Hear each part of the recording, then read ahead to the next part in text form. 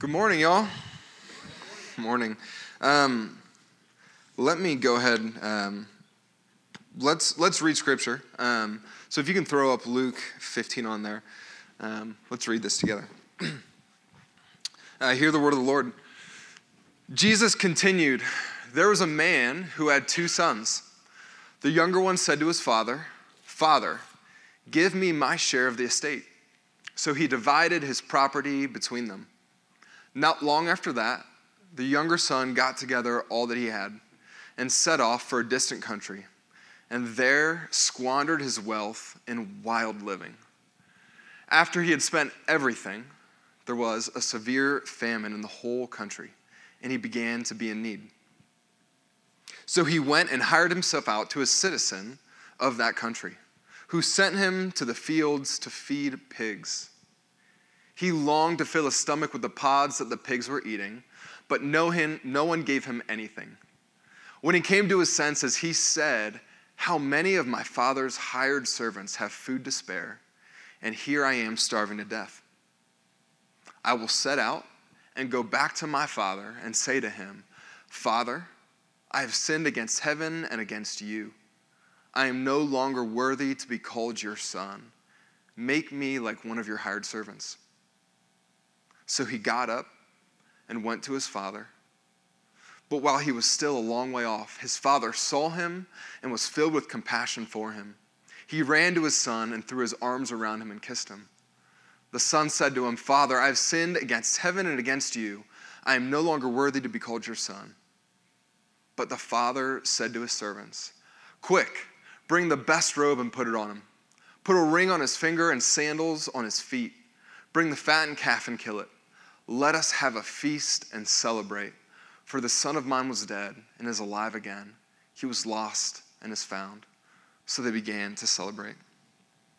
It's the word of the Lord. Let me go ahead and pray. Father God, we thank you today that this is a day in which we get to set aside the pains and struggles of this world to come together to acknowledge that while we don't see it, Lord, you are king, and you are working and moving to not only heal us as your people, but to heal this creation. That your ultimate plan is to return and to renew this earth to the state in which you created it to be, in a place of harmony, of peace, of restoration, a place of celebration of your goodness. Father, and I pray that here and now we would experience that in the midst of our struggles, our hurt, and our pain. Father, I pray that your presence would be palpable. And Lord, more than anything, I pray that you would speak through me. I pray that you would increase and I would decrease here and now. We pray this in your name, Jesus. Amen. Hey, y'all. My name is Brian. It's good to see you all.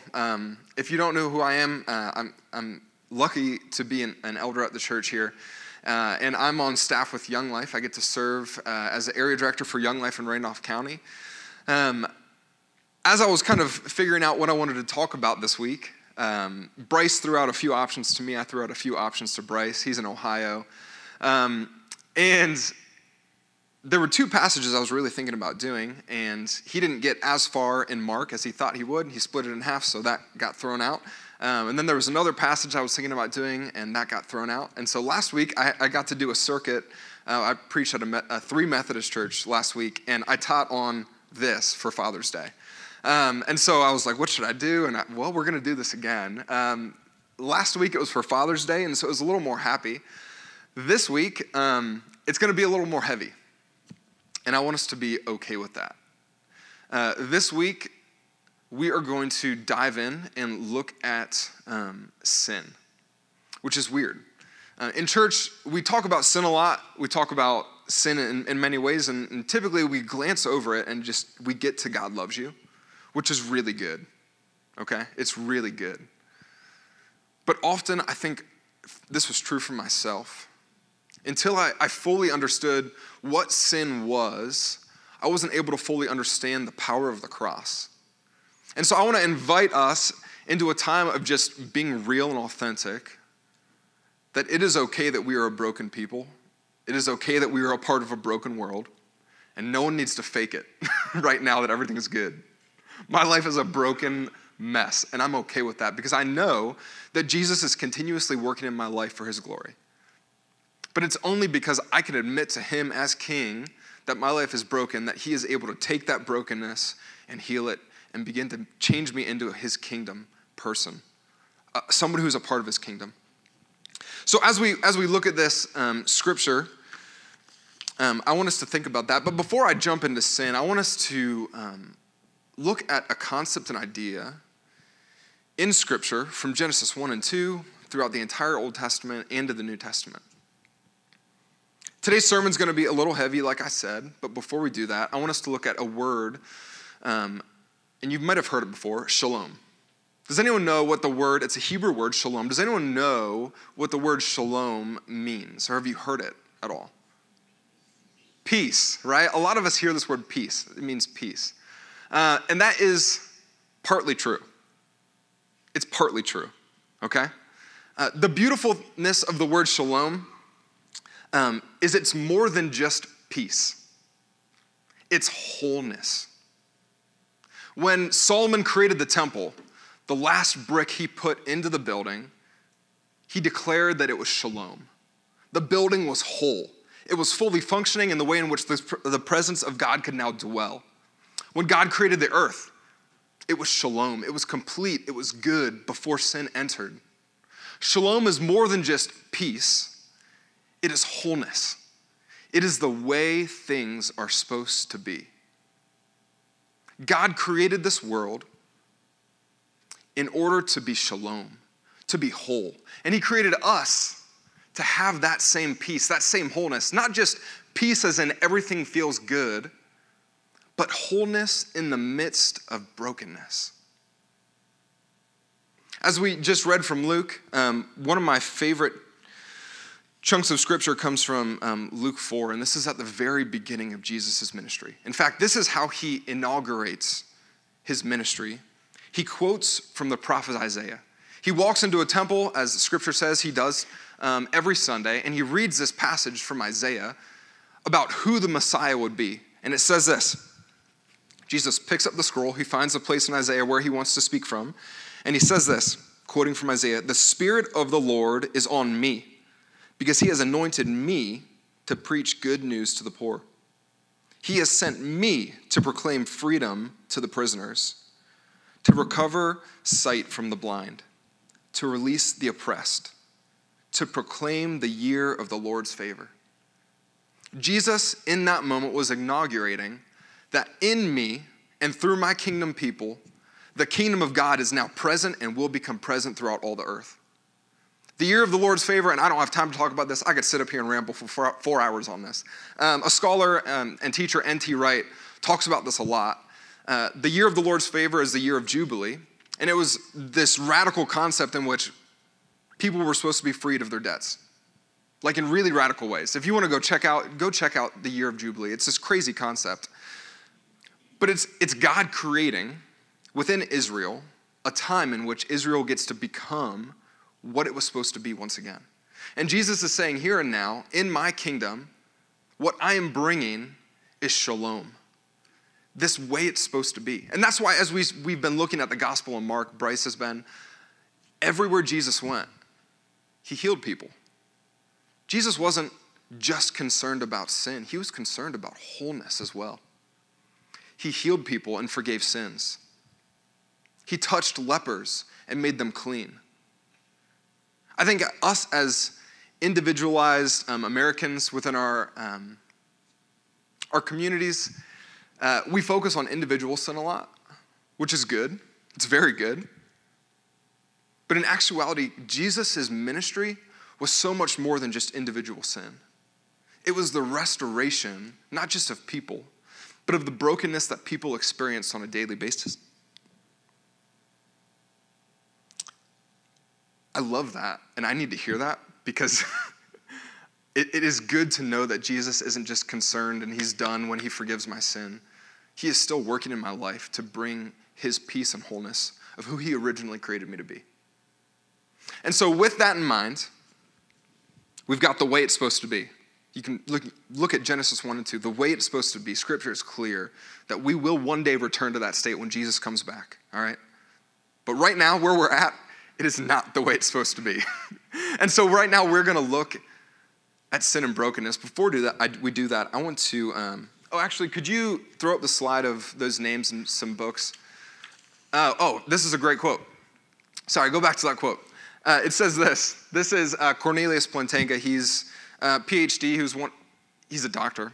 He was, I think, president of the Southern Baptists, and his book, A Breviary of Sin, was, in 1991, it won Best Christian Book of the Year. And he says this, in the Bible, shalom means universal flourishing. I love that. It means wholeness and delight, a rich state of affairs in which natural needs are satisfied and natural gifts are fruitfully employed, a state of affairs that inspires joyful wonder as its creator and savior opens doors and welcomes the creatures in whom he delights. Shalom, in other words, is the way it ought to be. And I love that quote. And if you go to the next slide, there are a few really good books by N.T. Wright and Cornelius Plantinga that really dive into the works of shalom and how God intended the world to be, despite living in the fallenness of this world. Before we do that, though, I want to share with you all a quick story. I got my slides messed up. Here we go.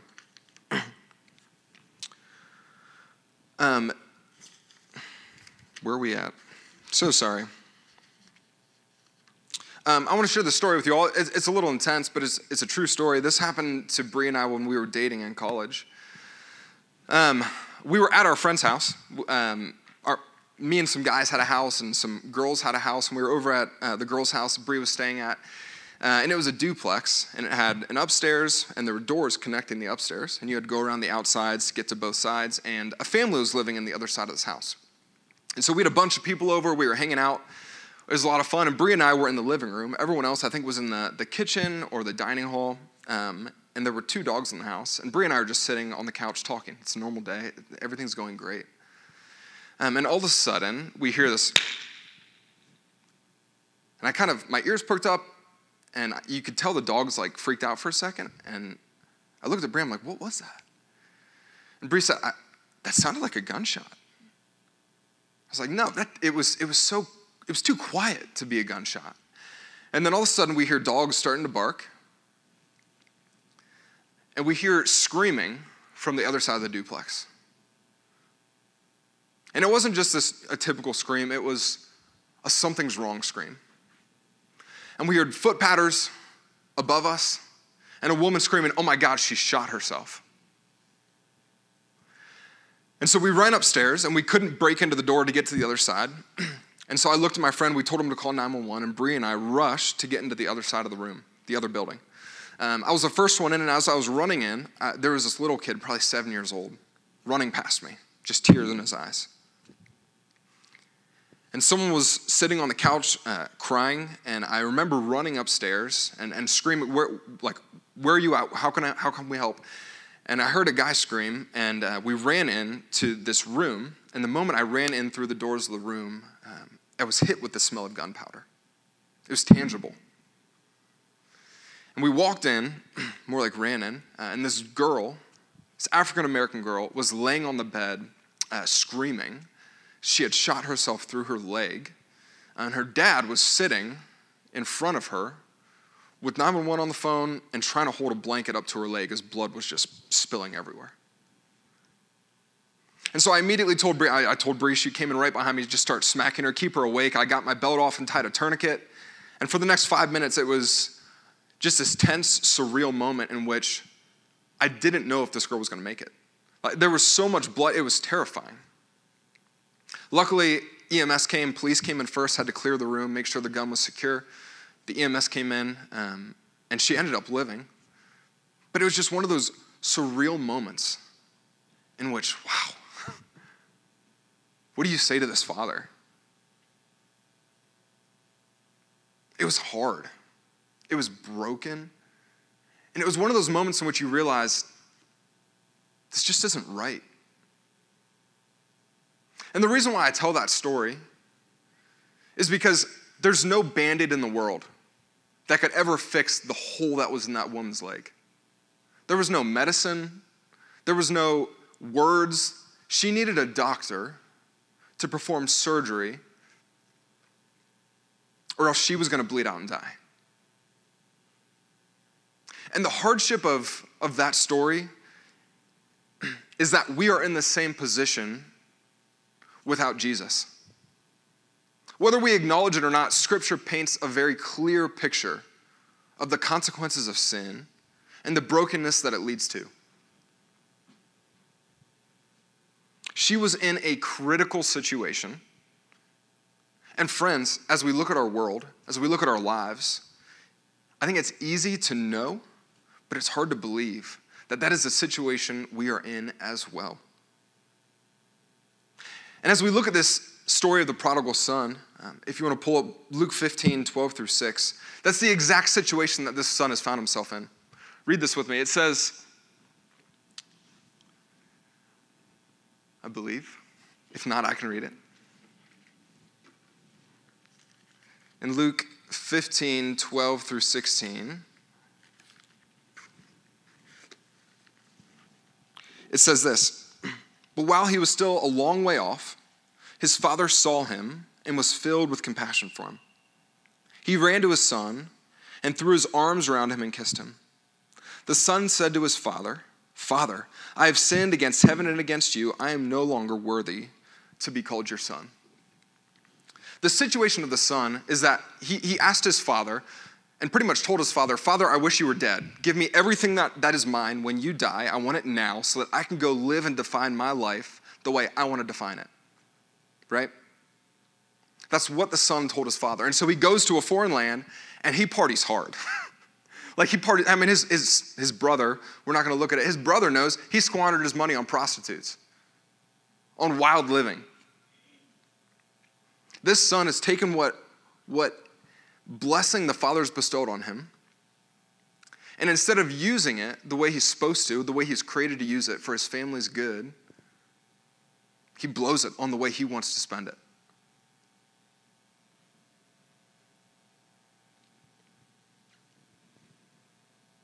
I can't imagine being the father sitting and having to give it everything he has to his son, knowing that his son's going to waste it. And here's the other thing about this. The son comes back to the father, and the son has no power to even become his son again. Culturally, he is now dead to his family. It doesn't matter that the son comes back. The son comes back to be a hired servant. It is only by the father's goodness that the son could ever become a son again. Brokenness and sin is more than things we just do. It's external. It is everywhere. And when I say the word sin, I think a lot of you might be thinking about just bad things. And I want to clarify, sin is more than just the things that we do that are wrong. There's this great quote by Dr. Plantinga, again, if you want to throw that up. And he says this. He says, "Sin is the missing of a target, a wandering from the path, a straying from the fold. Sin is a hard heart and a stiff neck. Sin is blindness, it's unwillingness to listen. It is both the overstepping of a line and the failure to reach that line.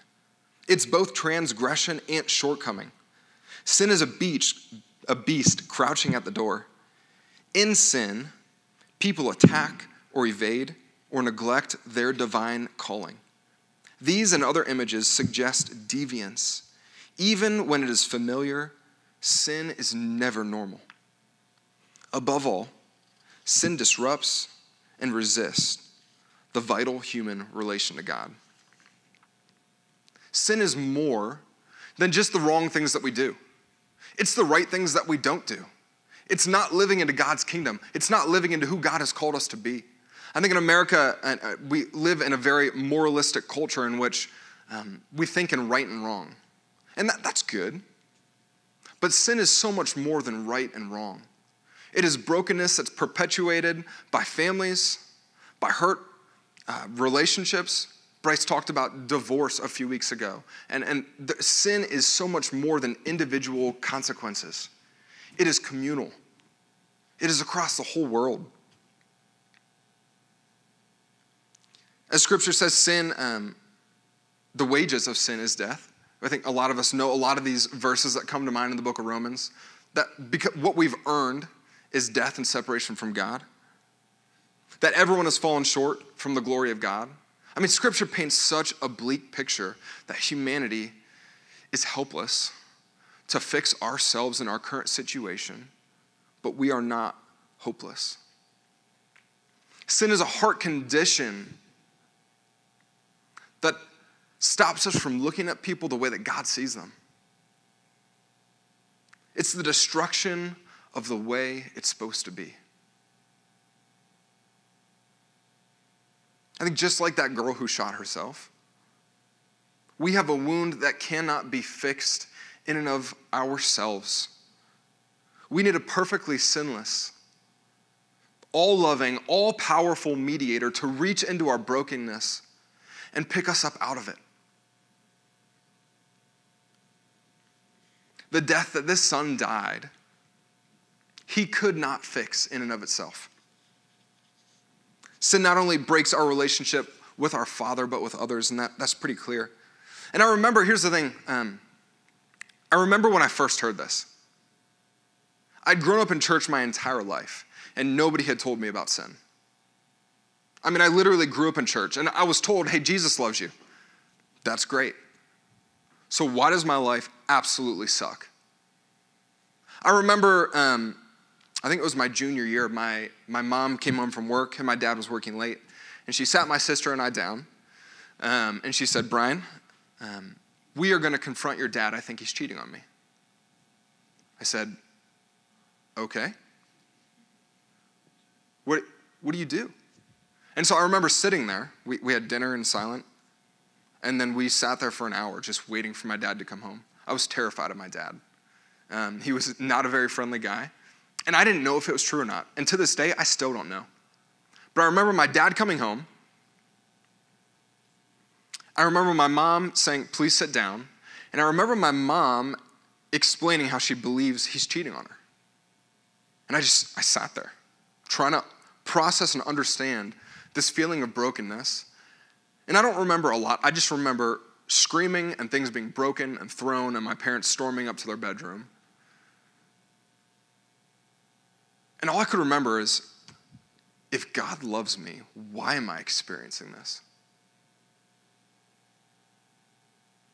Why? This is not the way it's supposed to be. To people who don't understand what sin is, Jesus loves you will never suffice. Because until you realize and understand why you don't feel Jesus' love, you'll never be able to comprehend and understand how to experience his love. I remember the first time I heard sin was at a Young Life camp, and my Young Life leader explained it to me, and I heard this talk about sin. And my mind was a feeling of relief.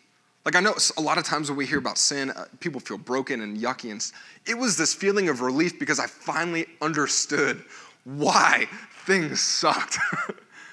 It was this amazing, and the next night I got to hear about the cross and how much Jesus paid to buy me back into his kingdom, and it finally clicked. I'd probably heard it 100 times.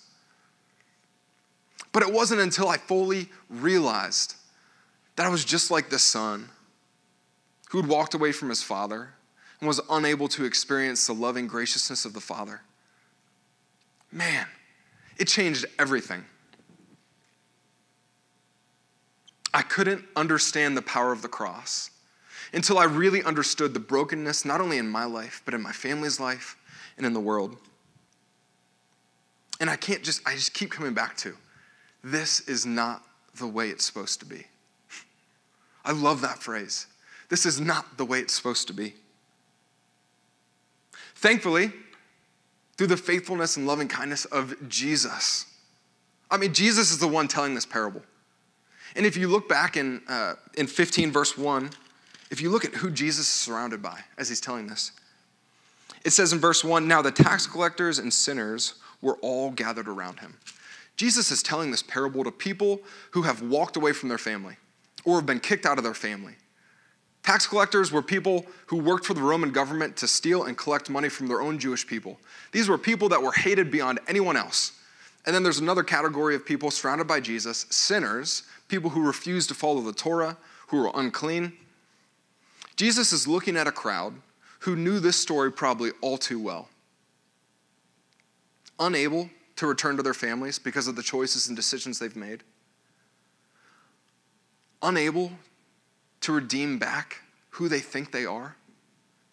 And yet Jesus chooses to focus on the characteristics of the Father. The Son has no power to become a son again. It is only the Father who can make this man a son again. And I love this. Just think about the Father's response. The Son, imagine the Son coming back and saying, I hope he accepts me to be a servant. And do you notice the Father's response? He doesn't even acknowledge the Son's plea for forgiveness. He doesn't acknowledge anything. He's created this word, the words he's going to say. He knows the sentence. The Father doesn't care about that. And what I love about the doctrine of sin and the doctrine of forgiveness, the way that Jesus looks at us and heals and redeems our stories to be a part of his kingdom story, is that it's not just a theological concept or idea. The doctrine of redemption, of God loving his people, it's more than just a thought. It is a person and it is an action. Check it out. In the person of Jesus, we see what true forgiveness is. It's not that when God was far away, God chose to put on human flesh and walk into the middle of the crowd. Literally, he came amongst us. The incarnation is God dwelling amongst us. And he chooses to come into this world and say, look at me, I have life. In the midst of our brokenness. Do you notice what the Father's response is to the Son? But while he was still a long way off, the Son hasn't even gotten to ask for forgiveness. The Father notices him before that. He says, while he was still a long way off, his Father saw him and was filled with compassion for him. The gospel and the message that we preach to this world is not do better or be better. It is that our God is a good and compassionate and gracious God who reaches into our mess before we even want him to. He is sprinting towards us in a way that is unfathomable because we never experience that in our own relationships. He was filled with compassion. And it says this, he ran to his son and he threw his arms around him and he kissed him. Friends, if you've never experienced the loving kindness of your heavenly Father, it is so worth it. In Jesus, we don't just experience forgiveness, we experience wholeness. What does the Father do next? The Father looks at his servants and says, quick, bring the best robe. A robe is a sign of royalty that you would give to somebody that you are throwing a party for. This son has done nothing, absolutely nothing to earn a robe of royalty. He's done nothing to earn a party being thrown for him. But the Father has declared it so. Bring the best robe and put it on him. Put a ring on his finger. A ring, much like our time, ring signifies marriage. In their time, rings had family crest embedded on them. To wear your father's ring means that you're a part of his family. The very thing he sold, the son sold, the Father now gives to him, and it declares that this son is now a part of his family again. This is not based off of what the Son has done. It's based off of the Father's loving compassion for the Son. And put sandals on his feet. Bring the fattened calf and kill it. Let us have a feast and celebrate. For this son of mine was dead, but he's alive again. He was lost and is found. So they began to celebrate. Man, that's my story. Man, my Father celebrates over me. Not because of what I do, but because of what he's done for us. Sin is so important to realize and to understand, because as we look at our broken world, one, it is important to know that this is not the way it's supposed to be. But two, it's also good to know, as God calls us to ministry, that those we are ministering to are not disgusting people. They are people that are broken, in desperate need for someone to treat them the way that God the Father has treated us. God invites us into this process. As God's kingdom people, we get to be fathers like this, and mothers, and daughters, people in workplaces who are redeeming people and showing them and constantly pointing them to, this is our kingdom. It is a kingdom that we haven't earned, that we don't deserve, but our good and gracious Heavenly Father bestows on us the greatest blessings ever. A new identity, unfathomable grace upon grace, love and compassion, and a family in which we don't have to earn their love. This is the story of the prodigal son, the father who loves. Friends, this is not the way the world is supposed to be, but it is so clear through Scripture that if not us, the church, then who? Jesus has declared that in his church, we are now supposed to go out into the world and point to the way it's supposed to be. The way you live your life as a follower of Jesus matters greatly. I think this puts a whole new perspective and picture onto what it means to be a Christian. It's not just coming to church and acknowledging that Jesus forgave my sins. Going back to shalom, the wholeness of who you are is a mystery that is only found as we revel in the love of Christ. And so I challenge you and your families, who are you in Christ? Because it is much more than just a son or just a daughter that's forgiven. You have a new identity, and it is your job to figure that out in Christ and to point people who don't have that identity to see it. Friends, Jesus loves you. And if you don't know what that love is, I would invite you after the service, come talk to one of the elders. We would love to sit down and explain to you not just forgiveness, but how Jesus has radically transformed our lives. He is a good and gracious Father. And believe it or not, he is running towards you, whether you are running from him or towards him. Let us pray. Father God, I thank you for this story. I thank you that it was told in the midst of broken people. And that's because you sent your son in the midst of broken people to proclaim and show them, God, that you care. That although we can't always see the goodness of your kingdom, it is there. It is so tangible to see the brokenness of this world through death and destruction, through the unraveling of the way that you created it to be. Father God, but I pray that you would empower us. Empower us by your Holy Spirit to love a world that is constantly asking the question, if a God really exists, then why don't I experience it? We have that answer. Father, empower us to love people in a way in which they can tangibly see it, just as we were able to see your son tangibly through the incarnation. Father, we pray this in your name. Amen. Y'all, we've got one more song.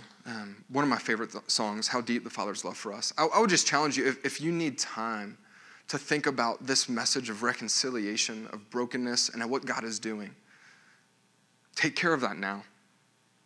And if you want to speak afterwards, grab one of us. We would love to talk to you.